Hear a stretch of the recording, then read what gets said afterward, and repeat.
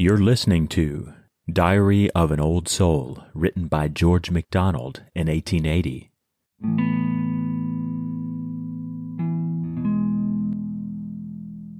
Can anything go wrong with me? I ask, and at the same moment, at a sudden pain, stand trembling.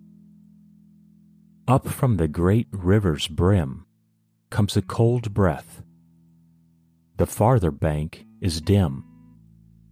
The heaven is black with clouds and coming rain. High soaring faith is grown a heavy task, and all is wrong with weary heart and brain.